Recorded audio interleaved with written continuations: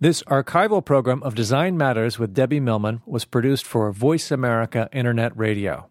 New programs with better audio quality are now being produced for Design Observer.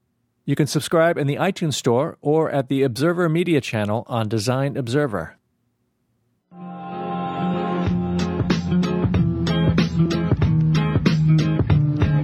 Welcome to Design Matters with Debbie Millman, the show that takes you inside the provocative and stimulating world of design and branding as it intersects with contemporary culture. Here's your host of Design Matters, Debbie Millman. After several months of winter neglect, I recently scheduled an afternoon of beauty at my neighborhood nail salon. I treated myself to a manicure, a pedicure, an eyebrow wax, and a 10-minute upright massage chair. Though I was looking forward to being pampered, I was rather embarrassed by my unruliness. I hadn't been taking particularly good care of myself, my hands and feet were unseemly, and my eyebrows seemed determined to finally, once and for all, intertwine into one long braid atop my face. I saved my brow wax for last, hoping the extra drying time would delay the inevitable smearing of my not quite dry nail polish. For the treatment, I was asked to lie down in a small private room furnished with a massage table covered in thin, crinkly white paper and a table covered by a large bowl of wax that would be used to remove my errant eyebrow hair. The cosmetician who had been working on me was petite and shy, and I profusely apologized about my scruffy state as she heated up the wax. She demurely excused my bedraggled body as she lined my brows with the scalding wax, quickly covered them with sticky tape, and abruptly pulled the hairs in one fell swoop. As she leaned into my face and tweezed off the last remaining hairs, she crooked her head and panned back from the table. Then she squinted and came closer. And with a sudden, triumphant smile, she looked me straight in the eye, and without missing a beat, she boldly asked me if I wanted her to wax my mustache. I felt my heart fall into my stomach as my hands raced up to my mouth. "My mustache?" I repeated. "Yes," she evenly replied, "your mustache." And with that, for the first time in my entire life, I let someone pour brutally hot wax on the thin skin above my upper lip, after which she ferociously tore the hair off of my terrified face.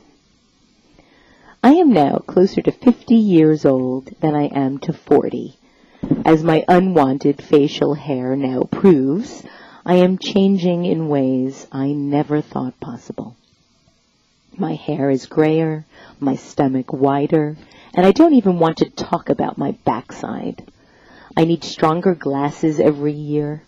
At night, I wear a splint from my right hand to alleviate my carpal tunnel syndrome and a mouth guard to protect my teeth from my incessant grinding. I put on so much gear before going to bed that I look like I'm going to play football instead of going to sleep. This, dear listeners, is the peril of aging. And this is new territory for me, this feeling old. When considering what it means to age, I try to console myself with the knowledge that older is wiser. I recently read that the late great fashion designer Coco Chanel always lied about her age. But rather than subtract a decade or so, she told people she was 10 years older than she actually was. This way people would always think she looked amazing for her age. I can't help but wonder why older can't also be better. With so many of my faculties beginning to falter, I can't help but wish that age could be accompanied by a mandatory memory upgrade and an overall boost in perceivable value. After all, there are so many, many things that we come to expect will improve with age and time. There is fine wine, and marbley red meat, and English gardens, and redwood trees, and postage stamps, and baseball cards, and comic books. There is art and literature and technology, and even the stock market, at least until recently. Even Barbie, who is now 50, is more valuable than she was when she was launched. And yet, as humans age, we seem to get as crinkly and white as the cheap paper I was lying on in the salon. As I navigate through these fears, I realize that after all the years of wanting, after all the years of feeling bad about who I was and where I was and what I had and what I didn't have, I have recently come to the realization that I actually don't want life to end. Ever. And though I grimace when I look at myself naked and I have given up trying to read the small type on a menu, I do want to continue to get older. So what? I'm nearly 50. Big deal. Whether I'm fat or thin, rich or poor, or with more hair on my face than I have on my head, with each observation, with each day piled high on top of another, I am reminded that I still get to be right here as it all continues to unfold in front of me. Welcome to Design Matters with Debbie Millman. I am your host, Debbie Millman, and my guest today is Patrick Coyne. Before we get started with our interview, please let me tell you a bit more about him. Patrick Coyne is the editor and designer of Communication Arts. Prior to joining CA in 1986, Patrick studied at the California College of the Arts. He also worked for Michael Mabry Design and SBG Partners. During his tenure at Communication Arts, Coyne has been a frequent speaker at design and advertising clubs, as well as local, national, and international design conferences. He has received numerous awards for his design and art direction.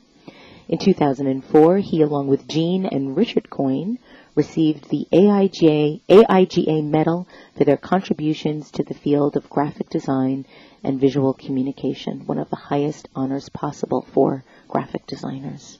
Patrick is also the vice president of the Richard and Jean Coyne Family Foundation, and the foundation currently funds 17 programs managed by educational institutions and nonprofit trade organizations that help economically disadvantaged high school students develop portfolios to qualify for admission to art school and provide college scholarships for economically disadvantaged students to study graphic design. Welcome, Patrick. Thank you, Debbie. Thank you for having me here. Oh, I'm very excited to have you here. First of all, congratulations on your 50th anniversary. Not your 50th birthday, your 50th anniversary of the magazine. That is quite an accomplishment, especially in these very, very tough times for publishing. Thank you. Yes, it's been a challenging last year, and we're still waiting for the older and wiser part of the formula. Well, aren't we all? Well, your first issue, it debuted in August 1959. Your parents started the magazine, and they first called it the Journal of Commercial Art. The magazine was the first U.S. magazine printed by offset lithography.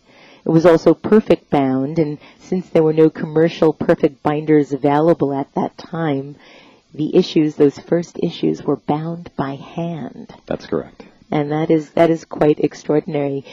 Did your parents ever tell you about what that experience was like? Can you share some of that with my listeners? Well, at the time, I mean, it was definitely just a small family-run business. So we've all of us kids, there's three of us, have been involved from the very beginning. I mean, when I was very little, I was sticking gold stickers on top of award certificates for half a penny apiece and stuffing magazines and envelopes to make the deadline to the post office, etc. So it's always been whatever it took to get the job done. Now, your parents had a design firm. That's right. Before or during their launch and their creation of this magazine. What made them decide in 1959 that the world needed a graphic design magazine? Well, I'd love to say it was for lofty reasons, but frankly, my dad was kind of a techie of the time, and he wanted to open a litho prep film facility, but didn't have enough enough work from the design business to justify the expense of buying the equipment. So he came up with this idea of starting a magazine that would take up the slack. And so, at what point in these two dual careers did the design firm fall away and the magazine take center stage? Oh, it was within the first couple of years. And I think my dad quickly realized the magazine was a lot more interesting to do. As much as he enjoyed doing design work, etc., the magazine just really opened up a whole world of opportunity, the opportunity to meet some terrific people from across the country, etc. So it was pretty quick. He said, this is what I really want to do. And so I have some interesting stats. You've produced 366 issues, 158 annuals, 1,836 feature articles, and 1,508 articles. Right. Now, I'm going to ask you an awful question, but I have to. What stands out to you most? In terms of In terms of all of this. Oh, boy. I know. I'm sorry. It's an awful question, but it has to be asked. Every single article is my favorite article. No, it's not like that. There's definitely different ones that stand out for different reasons. One of my favorite articles, though, was a critical piece that we did on the design of the LA Olympics. Larry Coyne actually wrote it, and it was just an amazing expose about the lack of business savvy of the Los Angeles design community. Very interesting. And now, let's go back into your history for a bit. Okay. You studied design at the California College of the Arts. Then you worked as a graphic designer for Michael Mabry and for SBG Partners. First of all, what was it like to work for Michael? He's an amazing talent, and really one of the... I just admire his work so much because it just keeps evolving. I'm so impressed that he tries to reinvent the wheel every time and do something new and different. So when I started there, though, he had just been out on his own for a couple of years, and I basically worked there for about 3 months over the summer, and we've stayed friends since then.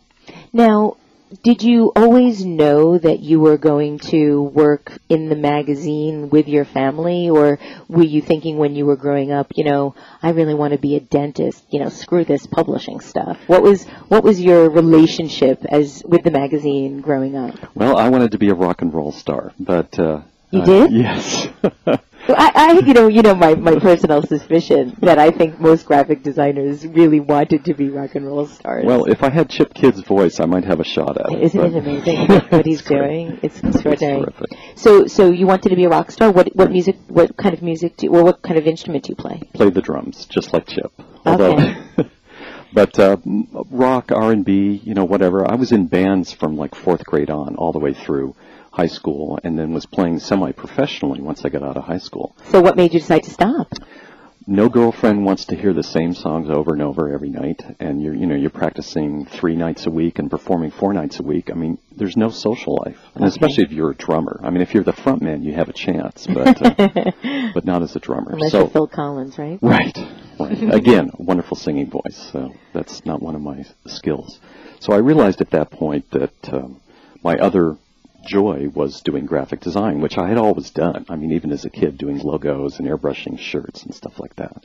So at least I had the chance. I tried the music thing and realized that wasn't it. And I'm really glad I did it, because now I'd still be regretting that decision if I hadn't tried it first. Yeah, I think it's better to try something and fail than not do it at all and never know. Right. Now, so you decided to get a job in the design community as opposed to stay within your family and work at the magazine. Was your intention to get some experience and then come back into the fold, or did you think, I don't know about this family thing, I want to do my own thing? Well, exactly. This was my dad's personal thing, and I always saw that as his vision and his baby, and I wanted to do something myself. I mean, father like son, I wanted to start my own business, and essentially did. But in '86, when he decided it was time to retire and said, well, if you're not interested, we're going to sell the magazine, then it was like, Yeah. And the light bulb went off. It's like, oh, my God, am I going to let this thing go? And what will somebody else do with it? Exactly. The family legacy. Patrick, we have a caller on the phone. We have Gregory from New Jersey. Gregory, thank you so much for calling Design Matters. Thank you. I feel your pain, the age thing. I know. Y'all. At least mustache hair on your face is acceptable. That's exactly. And I was thinking exactly that. I thought, well, at least I don't have to worry. That's okay, unless it falls out in patches. Hey, Patrick, I'm curious because Debbie started the question. Actually, I was going to ask about you going to family business. Did your siblings follow suit?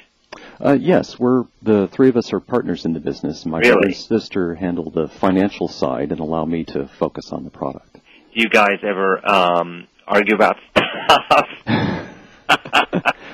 We don't argue so much about the direction of the magazine. We may argue in terms of the business and what's the most appropriate response to a situation, et cetera. But no, very few, very little arguments. And again, we have very clearly defined roles, so there's not a lot of overlap. So it's not a Dallas or Dynasty type No, none of this scenario. Intrigue happening in the back. No, nothing like that at all. So was your father happily surprised and relieved that you were going to take over? I think relieved. I think that's the best way to put it. I know he was excited that we wanted to get involved, but it was the transition was a little challenging just because I'd been my own boss for several years, and then suddenly becoming, the associate editor, art director, and I had my own ideas about how things should be done. So it was a challenging transition. Well, I think by doing that, I think it's a great thing you did it because it's so important to perpetuate those traditions and family businesses. It's certainly what the whole country's founded on. So I hope there's more of that. I really do. I didn't do it, and I didn't follow in the footsteps of our family business. And when my father sold my grandparents' building, I think it's something I never got over. So I'm glad that you did that. That's a great thing. Well, thank you so much. Thank you. It's a Thank great you for honor. calling, Gregory. Bye-bye. So now your father sold the business to you and your siblings. So tell us about the roles that you each have now within the organization. Because your mother is also still working at the magazine. She's still working. She's 81 years old. That's right. And so what is her purview at the magazine? She's the executive editor. We have an editorial staff of 4, and then Ann Telford, our former managing editor, is our editor-at-large. So there's technically 5 of us on the editorial staff. So it's my mother, myself, Rebecca Bedrosian, who's our managing editor, and Sue Garibaldi, who's our technology editor. My brother is our chief financial officer. Essentially, he comes in once a quarter and audits the books. We have an in-house controller who takes care of the day-to-day accounting, but then he just comes in and checks everything out, makes some adjustments, produces the quarterly statement. And my sister does essentially as an assistant auditor helping my brother out. So in addition to being the editor and the designer, are you also the head of the business? Technically, yes. I'm the president. Okay. Yes. So you have 3 very, very distinct roles, all of which are overlapping, but all of which have a very, very different mindset to them. Do you have a lead gene that you feel sort of keeps you forward in one particular area of interest, or do you feel like you're just equally splitting your time in 3 ways? No, absolutely. It's all about the magazine, the product. It's all about the connection that we have with our readership, and that's always what my focus is. So sometimes we'll look at things and say, well, sure, this will cost more, but it's worth it, or there's ways we could save money, but I think it would be detrimental to our brand. Have you ever worried about the magazine continuing? Have you ever worried? Yeah, I guess that's an easy answer. Oh boy, especially these days. Well, it's a real challenge. So we'll talk about what's happening right at the moment in a moment. But prior to this particular time in our culture, were you ever worried that the magazine might not continue? No, not until recently. Not until recently. So let's talk a little bit about the recent. Oh, we have another caller. Let's take that caller because I know we have some special guests calling in as well, and I don't want them to be too bumped up against each other. But we have Isabel. Isabel, thank you for calling Design Matters. Sure. Hi, Debbie. Hi, Patrick. Hi, Isabel. Patrick, I was wondering, how can someone get their work into communication art? Is there a process, or does your work have to be invited? Do you have people who look at things and recommend? All of those things, but really the best thing to do is just to send the work to us. And if you submit digital files to, let's see, if you go to www.comarts.com/submissions, it will actually explain the process. Oh, okay. We get, maybe 10,000 unsolicited projects a year, and from those we certainly do pick some to publish. So I definitely would invite anybody to submit work. Okay, great. Thank you very much. Sure, thank you. Okay. Well, that's a very interesting question, Patrick, because I have to say that prior to the show, I always get emails from listeners that want me to ask a particular question to my guests, and I received that question about 400 times. Ask Patrick if there's a secret to getting the work into the magazine. And I think that the reason why so many people want to know is because it is so difficult to get into the magazine. It is a very, very high-end magazine, and I think that it's always the best of the best. So tell me, how did the magazine know how to get to that reputation and pick the best of the best that gets you there? Well, initially we had, my father arranged to get a group of contributing editors in different parts of the country to suggest people to profile and invite people locally to submit work to CA. But then, and this was a brilliant business stroke as well, my dad came up with the idea of starting an annual competition. And that's what's really made CA's reputation possible, bringing in, top judges from around the country and getting as many submissions as possible, and then from that, culling from that, what's considered the best of the best at any point in time. So in addition to that, so here you have this magazine that has a very, very high reputation, a very, very coveted place in the design community. It's difficult for people to get into. You are also, I think, a fairly deliberately undesigned magazine. Could you talk to us a little bit about that? Well, I guess I've always thought of CA as being sort of like a museum of design, museum of modern art, if you will. And it's really my preference, and this is certainly something my father started from the beginning, was to step back and let the work come forward.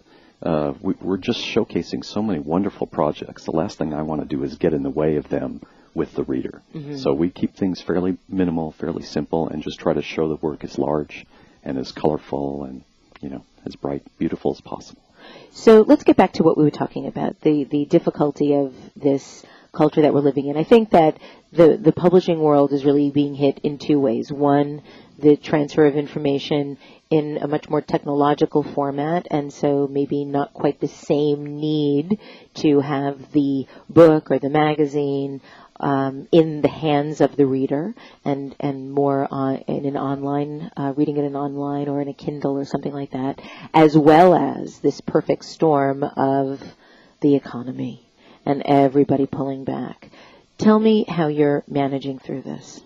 Well, we're doing several different things. We're certainly seeing a dramatic reduction in advertising.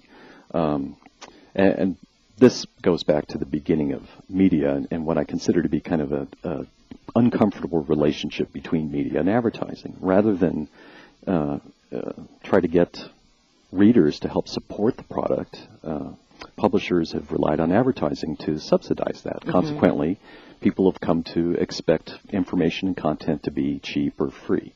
And now it's coming back to bite us in the ass. Yeah. So every time the economy takes a nosedive, then publishers are certainly being hit hard. And readers are expecting to pay $10 for an annual subscription, or something like that. Yeah. So they're not really paying the true price of creating and distributing the content. Now, on the design blog, Design Observer, they have been keeping a fairly close count of all the magazines that are closing, and they've titled this tally, The End of Print. And I wonder how you feel about the accuracy of that. Do you really feel that there is a time in our not-so-distant future where the end of print is imminent? No, I don't think so. I still think there's certain groups of people that still appreciate the high resolution print quality and tactile feel of printed material. So I still think that'll be there. But what's happening instead is that we're branching out into many, many different medium. We're reading blogs, reading news online, reading a physical book, and doing, checking out our smartphones, etc. So we're spending more time now with media than we ever have. It's just that it's much more widely distributed than it used to be. Now, Patrick, we have one of the contributors to the magazine on the line, somebody that has not only contributed to the magazine, but has also been featured in the magazine numerous times, and somebody that has truly contributed to the entire design community and the world at large with his great talent. We have Milton Glaser on the line. Milton, thank you so much for calling Design Matters. Hi, how are you doing? I'm good. I'm really good. I'm so thrilled that you're joining us, so thrilled that you're part of this conversation. I don't know if you were listening to the show before you got on, but we were talking a little bit about the state of the economy, the state of the publishing business, and I'm wondering if you have an opinion on that you might want to share with us. Oh, God. I know. It's every time I've ever given a lecture anywhere, and I've been doing it for over 50 years, right?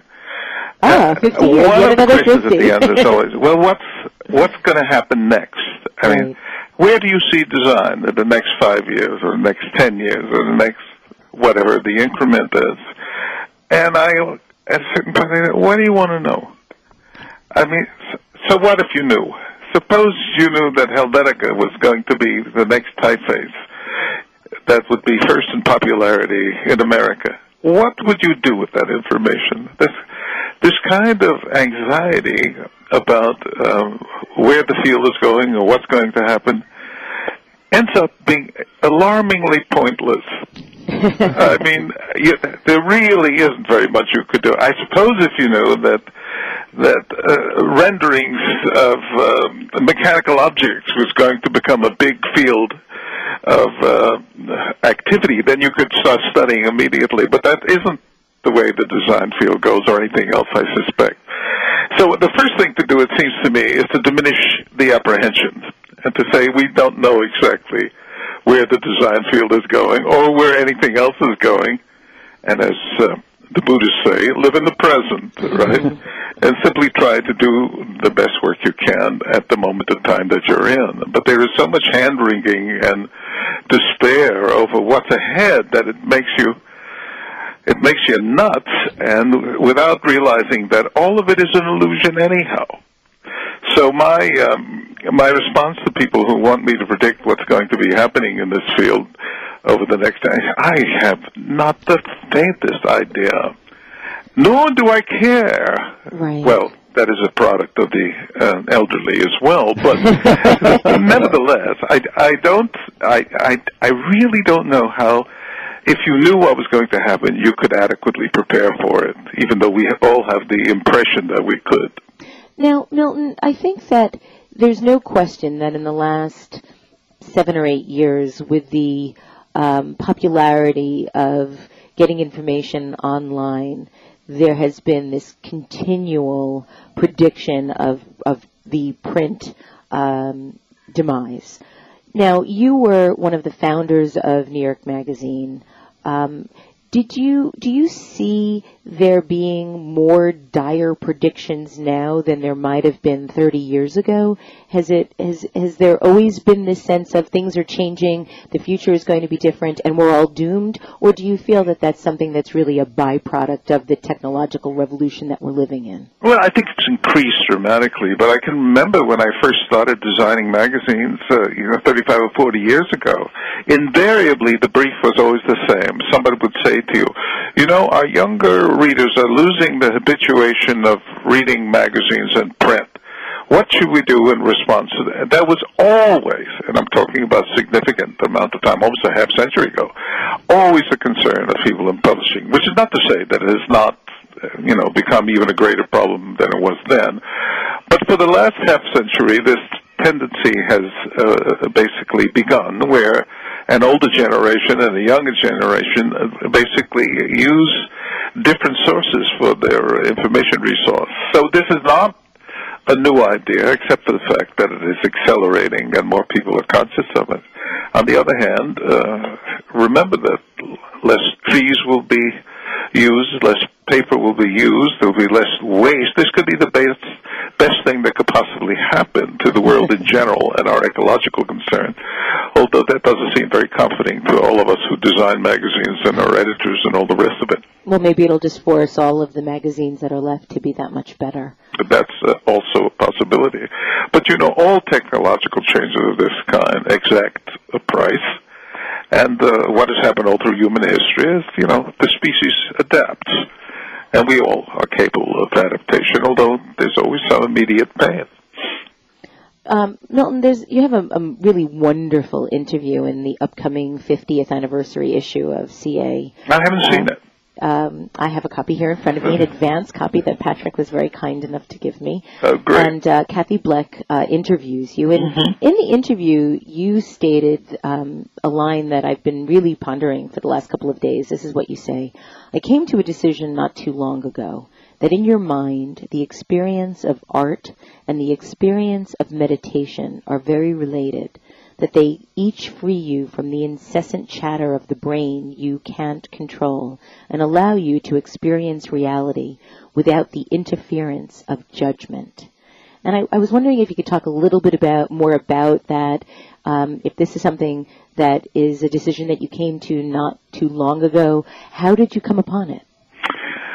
Well, I've been circling around this subject for all my life in terms of what we usually hear of as a distinction between commercial art and fine art, and also that the word "fine" in fine art, which I always review with my class, means fundamentally that the impurities have been refined out of the form. Fining is a term that's used in metallurgy. It means you heat something so hot that the impurities burn off and all you have is pure gold.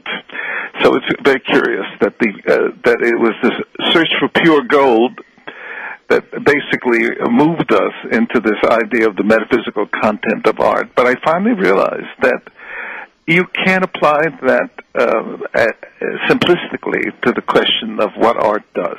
And all my life I'm looking for this idea. So what is the distinction between high art, low art, commercial art, fine art, and so on? And I decided that finally art's purpose was to make us attentive.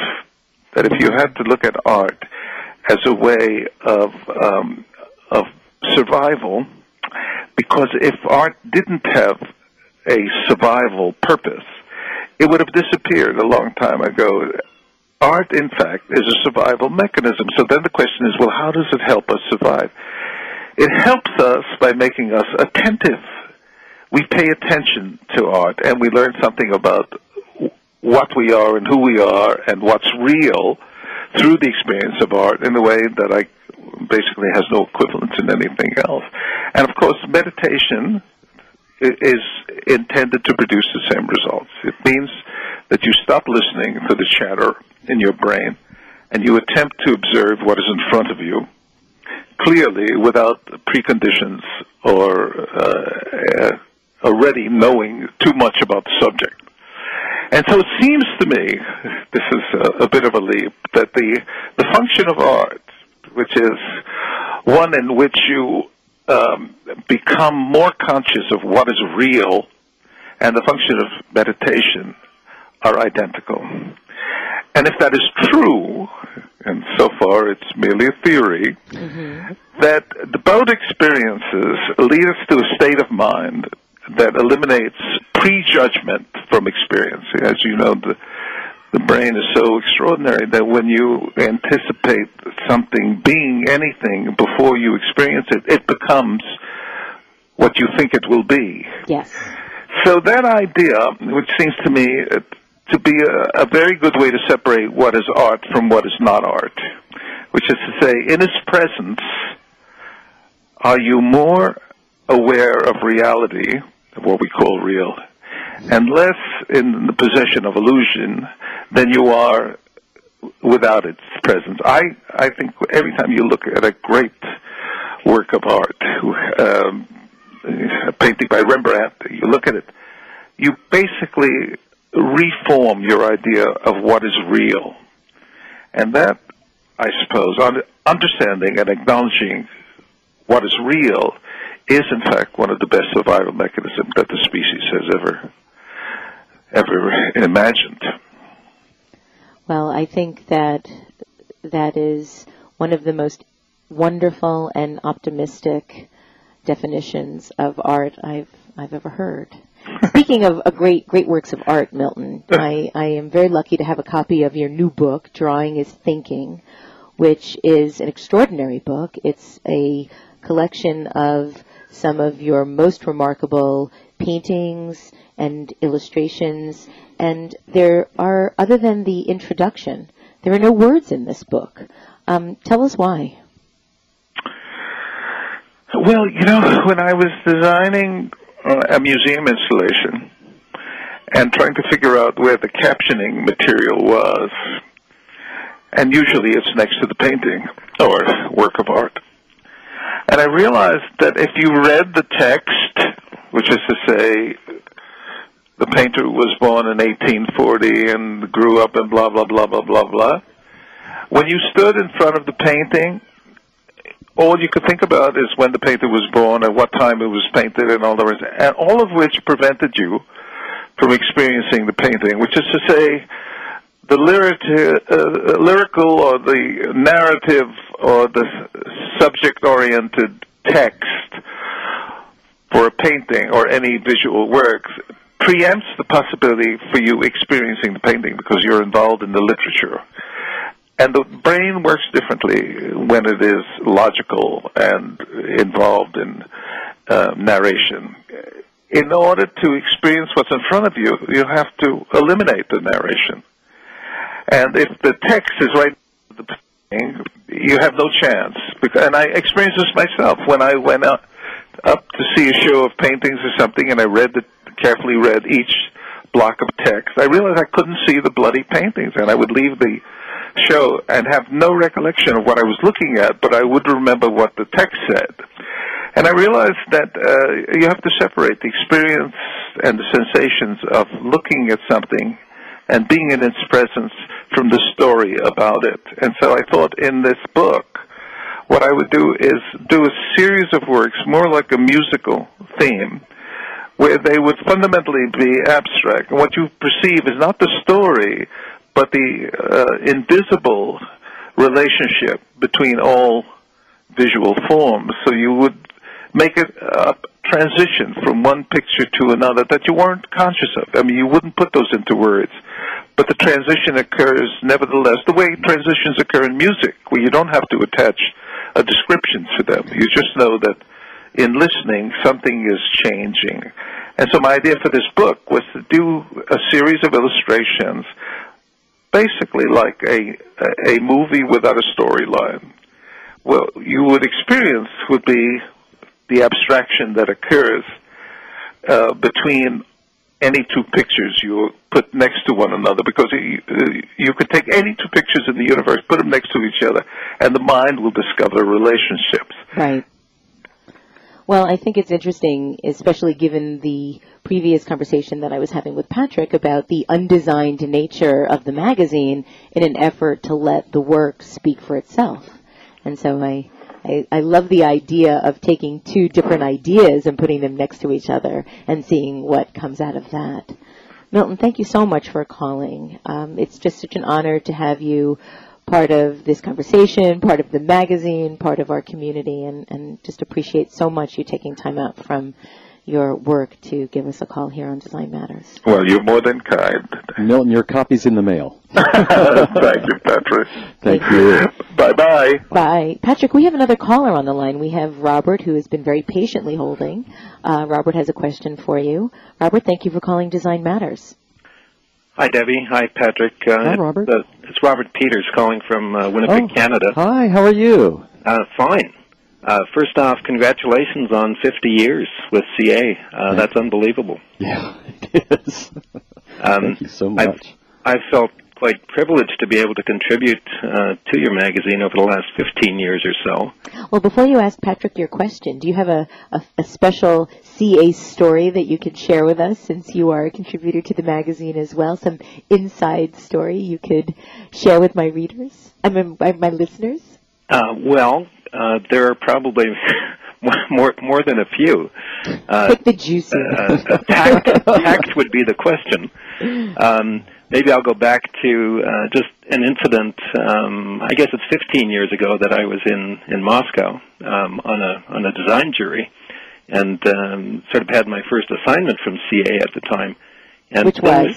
What was it? Well, it was to do a feature on graphic design in Russia.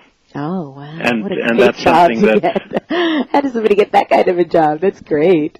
I remember being picked up at the airport by a number of ex-KGB agents because they were all recently unemployed. And it was a very interesting week that we spent in Moscow, sort of navigating between Chechen rebels who had turned into mafiosi and with authorities and so on. But that was the first opportunity that I had to contribute something to CA. And I was delighted that CA has opened its doors, I would say, to the rest of the world. But I had a question for Patrick, if I may. Yes, of course, please. Maybe this is the obvious question, but certainly the rest of the world has, I think, renewed an interest in the U.S. following the election of Obama now. And I'm wondering, Patrick, whether you see this in any way changing or broadening CA's worldwide presence and or focus or agenda in the future. Oh, Can you absolutely. speak to that?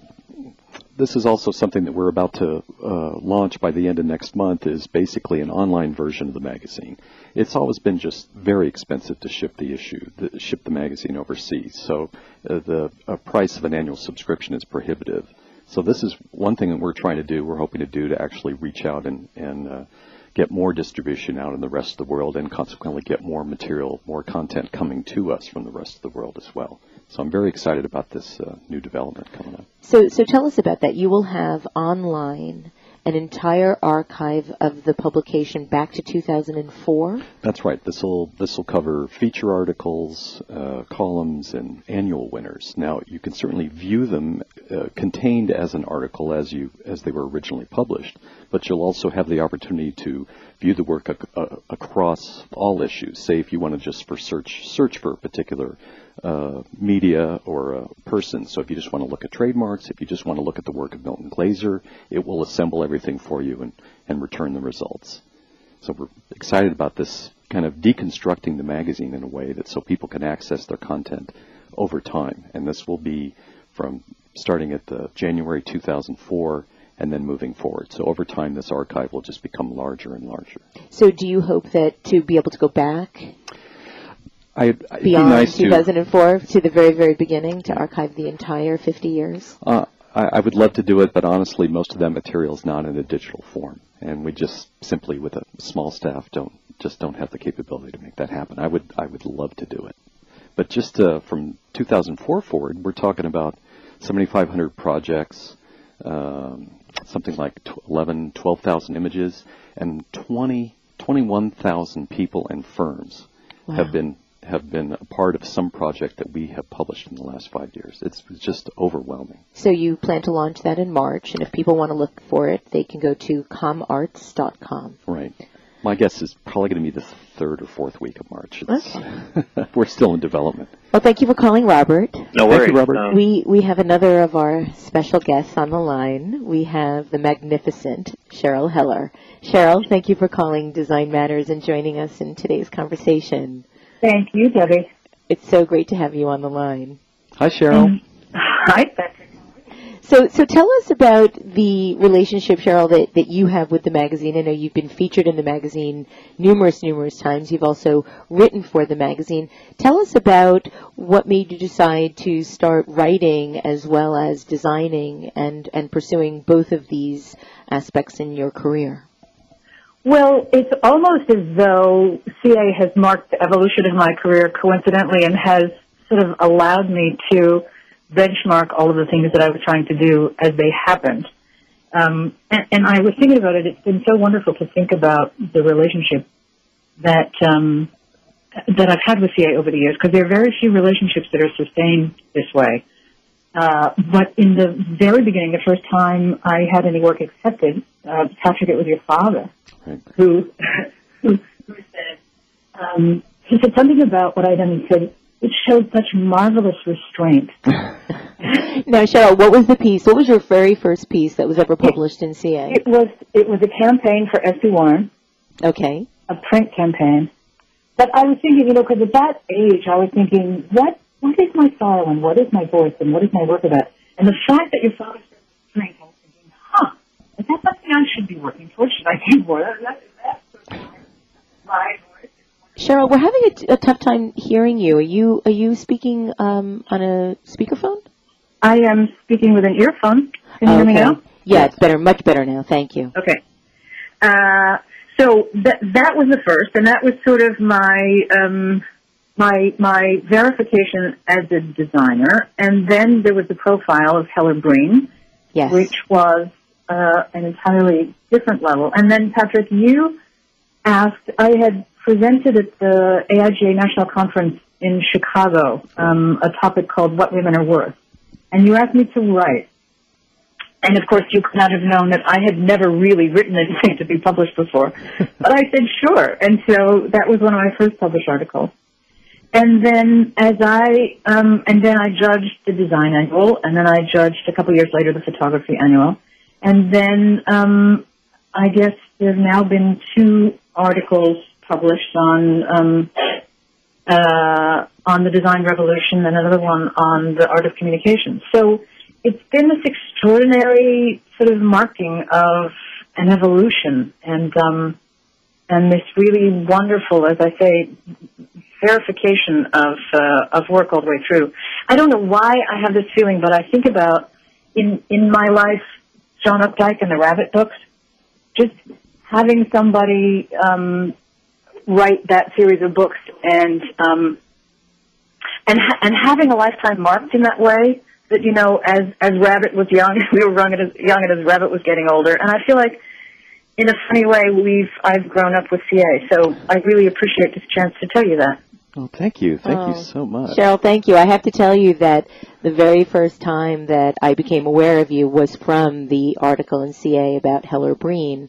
And that has always stayed with me. I guess you have these moments of clarity in a person's life where you look at something and you remember where you are and you remember what you were doing, and sometimes you even remember what you were wearing, but it's suddenly you're telegraphically moved, and that's the way I felt when I saw your work in CA, Cheryl.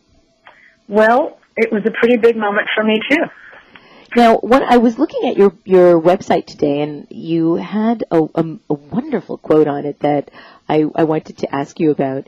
You wrote about Einstein's belief that the significant problems we face cannot be solved with the same level of thinking we used when we created them. Yes. And you believe that while it's well known, it's not well integrated into most businesses. And I was wondering if you might be able to give the listeners today some advice about how they can take that belief and make it more integrated into the work that they're doing, particularly in this very challenging time for everyone.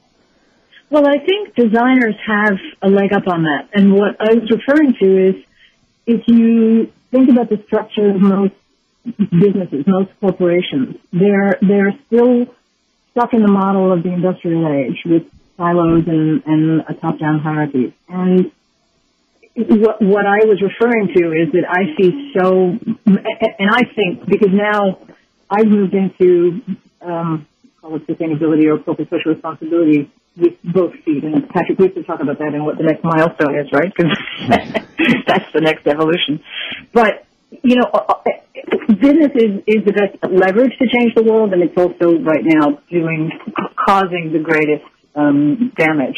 And I think the role that creative people can have as businesses is to help them just imagine a totally different way to solve the problems, and a totally different way to do business, and a different way to live, and that we need to leapfrog all of these old solutions that you know, we just keep slogging, trying to come up with a different answer, which is also Einstein's definition of insanity. Then you do the same thing thinking you're going to get a different outcome. I often say, though, that's also the definition of hope. Yes, at least mine. Optimism. Yeah. Yeah. But I think, you know, people who are in the creative field have an opportunity to have a much greater leadership role because of that. And I really think that companies they're feeling so much pain now, they are ready to listen to some unusual solutions and unusual voices. Imagining the future. I think designers can do that very well. Absolutely. Absolutely. Well, Cheryl, thank you so much for calling in. It's such an honor to have you part of the conversation, and and here with us today. Well, I'm thrilled to do it, and Patrick, congratulations. What an extraordinary accomplishment. Thank you. Thank you so much. And it's because of contributors like you that we've gotten where we are today. Thank you so much. Thank you. Take care. Bye. Bye. Patrick, we have another caller. You've gotten a lot of people calling you today. We have Allison from New Jersey. Allison, thank you for calling Design Matters. Hi, how are you? Good. We're Hi, good. Allison. We're good. Do you have a question for Patrick? I do have a question for Patrick. I'm wondering how you choose candidates to profile in CA. Oh boy, we keep long lists of designers, agencies, illustrators, photographers, new media developers, etc. And when we ever sit down to plan the next issue, we're always looking at what we've done in the past and what can we do different. So we're looking for geographic location, discipline, anything that would create a nice mix, a nice mixture. We try to avoid focusing on showing the same discipline of work from issue to issue or same location. So we just mix it up as much as possible. Some people have asked, so is the list like in chronological order? I mean, does your number finally come up? And frankly, we just look at the potential features as a group and decide what we think would make the best mix. You sit down like in the beginning of the year and you try to figure out a list and go from there? I'd love to say we do that. we do it a couple months before the issue is due. So we have several editorial meetings over the course of the year. Okay, great. Thank you. Thank you. Thank you for calling Design Matters, Allison. So what are some of the crazy things that people, I can't imagine that there aren't crazy things that people have tried to do to get into the magazine. I know that there was a young man that sang a song to you that he put up on YouTube, and he created new lyrics for the melody from a very popular boys band song. That's right. Did that get him into the magazine? Well, we posted a link to his video on our website. So why is it so difficult? I mean, it seems to be the pinnacle of a designer's career in many ways. Communication Arts, Print Magazine, the two magazines that are the holy grail of getting into for designers. Why do you have this reputation of being so difficult to get into? It's a matter of space, and it's a matter of the material. I mean, typically 90% of the work that's produced is mediocre at best. 10% is good work. Maybe a third of that is great, and that's what we try to focus on. Literally, we see the same experience every year with the annual competitions. Mm-hmm. About 10% makes it through the screening round, 10 to 20%, and then from that, a third of that ultimately gets into the book. And it's just so interesting to see this pattern continue over time. There's always that cream of the crop, and regardless of the amount of content we get, that's where we're picking from. But I just wanted to say, though, I'm always amazed at design firms that don't realize to get that exposure, they have to actually do some effort, do some publicity, and send work to us, send work to print, and all the other publications. It's not that hard. It's just very few design firms seem to understand how to market themselves. You realize you're now going to be deluged with work when you get back to your office. That's all right. Now, in terms of the strange things, was there anything that anybody ever did that was really kooky that ended up getting them into the magazine? Oh boy, I can't think of anything in particular, but there's certainly been some kooky things. There's and just as a note to everybody, please no confetti in the box. No to those plastic peanuts. Exactly, it ends up everywhere. Yeah. So much better to just keep the work simple and forward, and don't take too much time with the wrapping. So now, in addition to putting all of CA from 2004 forward online, I noticed that you also started your own blog, patrickcoyneblog.com. What made you decide to do that? Well, I was just trying to explore social media, social networking, etc. It's been an interesting experiment, but I'm not so sure I'm going to keep it going. No? Honestly, I'm really excited about the new content that we're going to be putting on the web. I think we're looking at doing possibly a Facebook group, etc. So it's just always boiled down to the amount of time that I have in the day, and a blog a good blog is going to take an hour to two a day, and I just don't have it.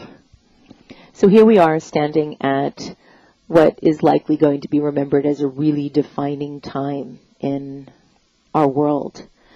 What do you hope for the future for communication arts, for the design community, and and business at large?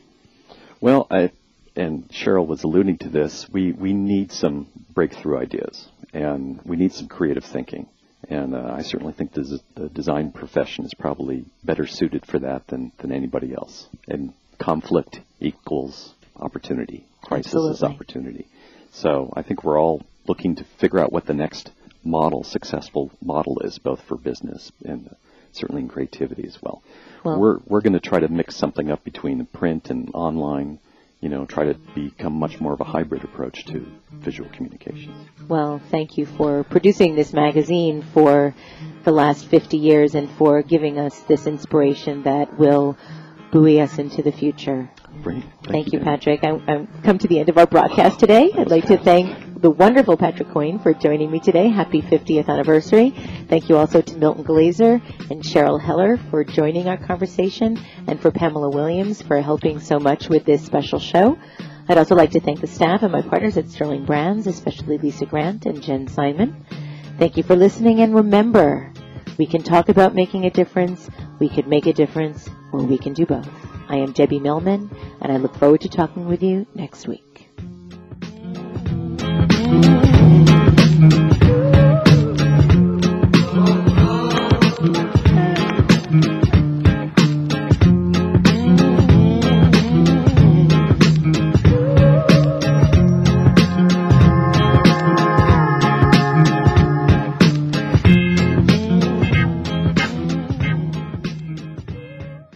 Voice America Business would like to thank you for tuning in for Design Matters with Debbie Millman. Be sure to listen every Friday at 12 Pacific Standard Time for another exciting hour of Design Matters, right here on the Bottom Line in Business Talk. Voice America Business.